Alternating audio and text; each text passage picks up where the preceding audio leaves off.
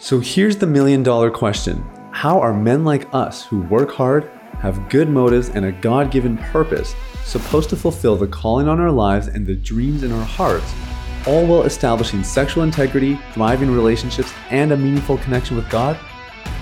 That is the question, and this podcast will give you the answers. My name is Sathya Sam. Welcome to Unleash the Man Within.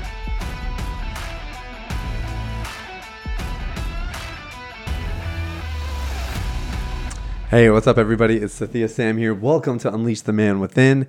Thank you guys so much for listening. This is a daily podcast where we have one goal, and that is to help you live a life of confidence and integrity. And the reason you're listening to this is simple. You have a call on your life, you have a purpose, and you may have made some huge steps towards that place of calling and purpose, but there's more. And my goal is to help remove every single barrier that could possibly get in the way of you achieving everything that God has called you to achieve in this life. And the area that we focus on a lot is sexual behavior, pornography, masturbation, other compulsive sexual habits and addictions. Because in my personal experience, having an addiction for 15 years myself, but also in my work, now having worked with hundreds of men, we just see that probably the biggest obstacle guys face is in the area of their sexual lives. And if you look at, some of the moral failures that have been a bit more public in church circles in the last, really ever, but there's been a lot more of them seemingly the last couple of years. Most of them are sexual in nature, right? It's somebody who's having an affair, or much worse. There's some really scary stories out there. And so I don't want that to be the case for you. And that's why this podcast exists. So all that is to say, thanks for listening. And if you've ever gotten any value from our episodes, I really have just one favor to ask in return. And that is that you would share this podcast with somebody else that you think would be interested. Maybe you have a relative or a friend or somebody that you know is going to benefit from getting some of this content. And, these are more uncomfortable topics. So sometimes it's not always easy to be like, I was listening to the porn guy on his podcast the other day and he shared this great nugget, So sometimes instead of going with that approach, hey, if you want to do that, more power to you. But it could just be, hey, check out this guy. I've been listening to him. This episode was really impactful for me. Let me know what you think. Kind of a covert way to bring up the subject without going there directly. But, if it's content that really is going to resonate, then obviously you can have a conversation about it afterwards. So the other way, obviously, is you can just leave a rating or review. That means the world to us. And I'm so grateful for those of you that have done that. Thank you. Thank you. Thank you. Thank you. And I pray that people who need this material will see your reviews, will read it and say, okay, that looks interesting. Let me give it a chance. That's all for the opener. What we're talking about today is playing psychological offense. And this is a little bit of a play on words. As you guys know, I am fond of that kind of trickery. So psychological offense, let's actually broaden this a little bit. We all know that in sports, you're playing offense or you're playing defense. Sometimes you're playing both, but generally speaking, you're playing one or the other at any given moment. And we all know that defense is where you are trying to protect something and that you are trying to specifically protect something from someone. So when you play basketball as a defender, you are defending, the opposition, and you are trying to protect the rim. You're trying to protect your own basket. You don't want them to score on it. When you're on offense, it's obviously different, right? You really have the goal, and you have the defender in your way. And there's layers to this analogy, tons of different directions we could go in. But this is really, this is an episode where Sathya is just sharing what Sathya has been learning about, trying to implement in his own life, in some ways successfully and in some ways maybe not so much. But I think what's happened in our society with the rampant distribution of social media, technology, and just so many avenues of communication is that many of us are caught playing psychological defense. And what I mean by that is we're trying to ward off the phone calls and the notifications and the attacks. It's interesting. I've been paying a little bit more attention in this area. As I mentioned, this is kind of like a more transparent, like, this is not something I've mastered. This is something I am working on, trying to understand. And then hopefully one day I'll get to master it as well. But like the amount of thoughts that I have in a day just defending hypothetical criticisms or accusation is absolutely fascinating to me. Almost embarrassing, but it happens a lot. And some of that is because I get flack on social media every once in a while. Some of it is because, we encounter difficulties within the company, and sometimes you hear comments here or comments there. Sometimes it's not that I heard anything, but it's just my insecurity that is rising up and causing me to be on the defensive psychologically over, circumstances that literally don't exist. And this is a really bad place to be. We are at our worst when we're on the defensive. If you look at any sort of conflict resolution, relationship intelligence, emotional intelligence kind of content or material, the goal always is to keep people's defenses as low as possible. Because once somebody's defenses are raised, it is impossible to connect. And on a psychological level, when we are psychologically defensive, we fall out of purpose. Nobody stepped into their calling and their purpose playing psychological defense. It is the people who take charge, the people who take it by storm, who, sure, they have criticisms and accusations and attacks, but it's the people who push forward and move on and play offense that actually get stuff done and make a difference in this world. And I want the same to be for you. Now, let me put this in a bit more perspective. The Bible says that Satan is the accuser of the brethren. Okay, really think about that. Accuser of the brethren. And our call in life and the greatest commandment we've been given is to love the Lord our God with all our heart, soul, mind, and strength, right? So why would Satan be an accuser of the brethren? I mean, if Jesus has already paid the price and we know that on Judgment Day, like Jesus wins, all the saints win, then why would he spend any time accusing people? Because if I am accused, then I must defend. And if I defend, my walls have come up. Does that make sense? So the enemy works to get us defensive so that our walls come up, which disables connection or certainly diminishes our opportunity for connection, stops us from being able to go on offense, to step into the things we've been called to step into because we're so busy playing psychological defense. Does that make sense? We are called to be on the offense. I did an episode, maybe a couple episodes on spiritual warfare and the armor of God. There's nothing to protect the back of a soldier in the armor of God analogy. Why? Because we were never meant to be on the defensive. We were meant to be offensive, charging forward, moving ahead. So this is our design. And the question is, how do we play psychological offense well in environments where we are naturally prone to play psychological defense? That's the question. Because if we can find a way to stay on psychological offense, you and I will fare much better in this thing called life. Now, on a broader scale, I would say probably the ultimate expression of this is peace. Like that's what this looks like through a scriptural lens. Peace is not docile behavior. Peace is not just speaking softly and gently. It's not in the mannerisms. Rather, peace is a state of mind. It is a presence of mind that allows us to thwart the attacks of the enemy, to disengage the distractions that are vying for our attention, that we might stay focused and fixed on the things that are of true value and of true worth. To go back really quick to Satan being an accuser of the brethren, the issue is not that he would accuse us and we wouldn't have a response or a way to defend ourselves. The issue is that we engage with him in the first place. See, to truly do this well, he's the accuser of the brethren.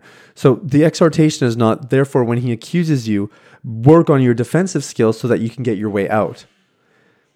The exhortation is, he's the accuser of the brethren, so don't waste your time.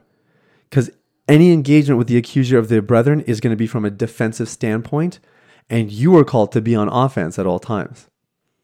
So plain psychological offense means that we protect the peace that is within us. All of us have peace. You might be like, no, Cynthia, I'm super anxious. I'm just like high strung. I'm really wired all the time. I don't have any peace in my life. Okay, maybe it's not visible, but you have it.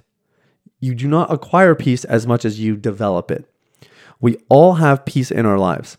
And you may think, well, Cynthia, there's moments where, somebody prayed for me, or I just felt a peace all of a sudden in a room. So what do you mean that it's like I have it and I just have to develop it?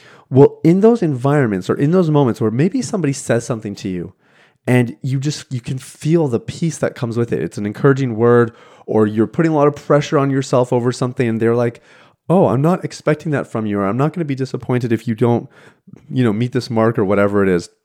The peace that comes, it's not that they gave you peace, it's that peace became restored. It is simply that peace became real again. We all have peace in our lives, and we are at our best when it is expressed in its purest form. Things like anxiety, notifications, stress, these things interfere with our ability to really be at peace, to have a mind that is at rest and that is focused and concentrated on the things that it values. So what I want to do here in the next few minutes is I want to give you just a couple small examples of what it might look like to play psychological offense in this day and age. And these are very practical ways. You can tell this is kind of a clinical, spiritual kind of principle or concept, but I want to give you some practical applications. First one, let's talk about your phone, okay? I rarely answer phone calls. And here's the reason why. I don't understand why I should have to stop what I'm doing to answer the phone just because somebody else had the thought to call me. Like, let me ask you this, okay? If I was in a meeting, let's say it's you and I, and we're just having a conversation. We had some important things to talk about. You're interested in the program, or I'm trying to learn something from you, or we're getting to know each other. If right in the middle, as you're sharing openly, my friend walks up to the table and says, hey, do you have a couple minutes to talk? That would be a little bit weird, right? Like, I mean, if they did it kindly, we wouldn't be like totally offended. But it would kind of be strange for them to ask if we had a few minutes to talk when the person can clearly see that I'm talking to you and that you're talking to me. So if I'm in the middle of a work day, I'm in a meeting, or I'm working on a project and my phone rings, I'm like, well, hey, this is great. This person's letting me know that they need to talk to me. But if I play psychological offense, I get to evaluate, is this the right time to take a call? And for me, 99% of the time, it's not. You can go to voicemail and I'll get them back later. Now, sometimes there's calls that I'm waiting for. Obviously, it's different.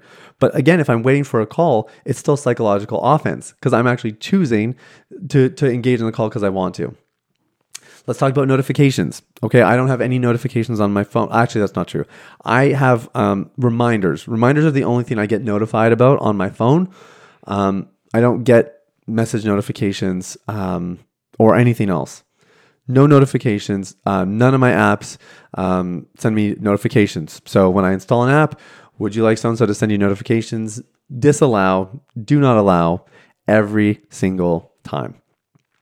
And what this means is I respond to messages when I want to respond to messages, right? This is what it looks like to play psychological offense.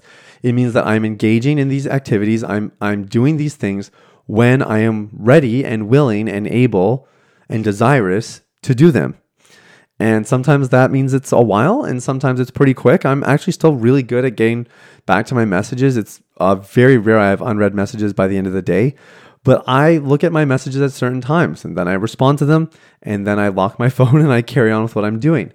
it allows me to stay on offense.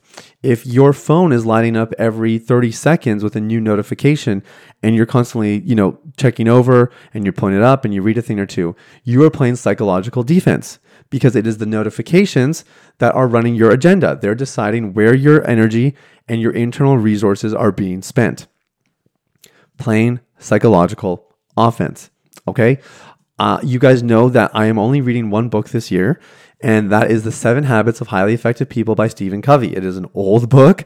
It's probably not what people would expect. I just felt like I had information overload. And part of the reason is because I have this podcast feed, right? Like I love podcasts. That's why I podcast myself. I'm an avid podcast listener. And I had all these podcasts that would come in. My feed would get, automatically populated. And then I would just feel overwhelmed. It's like, oh, I have to listen to this and I have to listen to that. And there's no psychological offense in that approach. So now what I do is I refresh the feed on a Monday. I go, yeah, okay, I'm going to listen to that. Nope, don't want that. Delete that. And I just start to sort through and play psychological offense. All right. Let me give you a more maybe relational example. So in this book, The 7 Habits of Highly Effective People, habit number 5 is a big one. Seek first to understand, then to be understood. You can only execute this principle if you play psychological offense. Somebody who is defensively minded psychologically will always seek to be understood first before they are willing to understand someone else. And that approach in relationships often makes conflict a very unsafe and volatile place. So with my wife, I have been like that, just admitting it. Like I have been very quick to prove myself right, to defend my side of it, and to kind of get her to see it my way. And then it's like, okay, now you can tell me your side. That sounds offensive, doesn't it? It sounds like you're playing psychological offense because you're taking charge and you're owning it, but actually you're playing psychological defense because the only reason you would need to get your covered side first is if you felt on the defensive. Somebody who is playing psychological offense would never need to do that. They could seek first to understand the other, knowing they're fully safe without being understood first, knowing they have nothing to defend. It is simply just working through some misunderstandings. It's gaining a knowledge of the other person's side of it. And in doing so, you're going to disarm them. You're going to keep the safety in the environment, and you're going to give them a chance to then inquire on your side of it. And you can see how all of this ties into what I was talking about earlier, peace, right? Just, keeping the peace intact, protecting it at all costs, doing everything you can to ensure that it stays in the environment and ideally will grow and will increase as you get better and better at playing psychological offense. So what I wanted to do in today's episode, guys, was just give you some ideas, give you some things to think about of what it might look like to play psychological offense in your life, of what it might look like for you to identify the areas where you've been actually really defensive, where notifications or phone calls or somebody in your life seems to be kind of just driving the agenda, and it's making you feel a little bit powerless. It's making you feel a little bit out of control. It's making you feel a little bit stressed and a little bit anxious. It's time to play psychological offense. It's time to take things back once and for all so that you can step into everything that God called you to be. Because that's what this is all about. The people who play psychological offense are the people who move mountains. They're the people who change lives. And they're the people whose lives and relationships become enviable because they are of such substance and such quality. That's what I want for you. And so I hope you'll take something from this today. Maybe think about one practical thing that you can apply. What's something that you can do to play psychological offense in your life a little bit more and to really walk into the peace and the fullness of all God has for you. Guys, thank you so much for listening. I wish you an incredible day, and I'll talk to you soon. Take care. Bye-bye. Hey everybody, it's Sathia again. Thanks for listening to Unleash the Man Within. I wanted to take a quick moment to let you know about a free ebook that I wrote for you called The Ultimate Guide to Porn Recovery. It provides a basic framework for the recovery process and a few of my top tips completely free of charge. You can get it now at www.ultimaterecoveryguide.com. That's www.ultimaterecoveryguide.com. Now, if you've been impacted by the podcast and you want to show some support in less than 60 seconds, there are 3 ways you can do that. First, you can leave a rating or review on your podcast platform. This lets people like you know that the content here is valuable. Secondly, you can share this episode with someone in your life that might benefit from the content. If you're passionate about helping other people experience freedom and success in their lives, this is one of the easiest ways to do that. And lastly, you can subscribe. I personally only listen to the podcast that I subscribe to. If you're seeking daily encouragement, guidance, and insight in your recovery journey, I highly recommend subscribing to Unleash the Man Within. Thanks for listening. I look forward to connecting with you very, very soon. The information, opinions, and recommendations presented in this podcast by Sathya Sam and his guests are for general information only and should not be considered medical, clinical, or any other form of professional advice. Any reliance on the information provided is done at your own risk.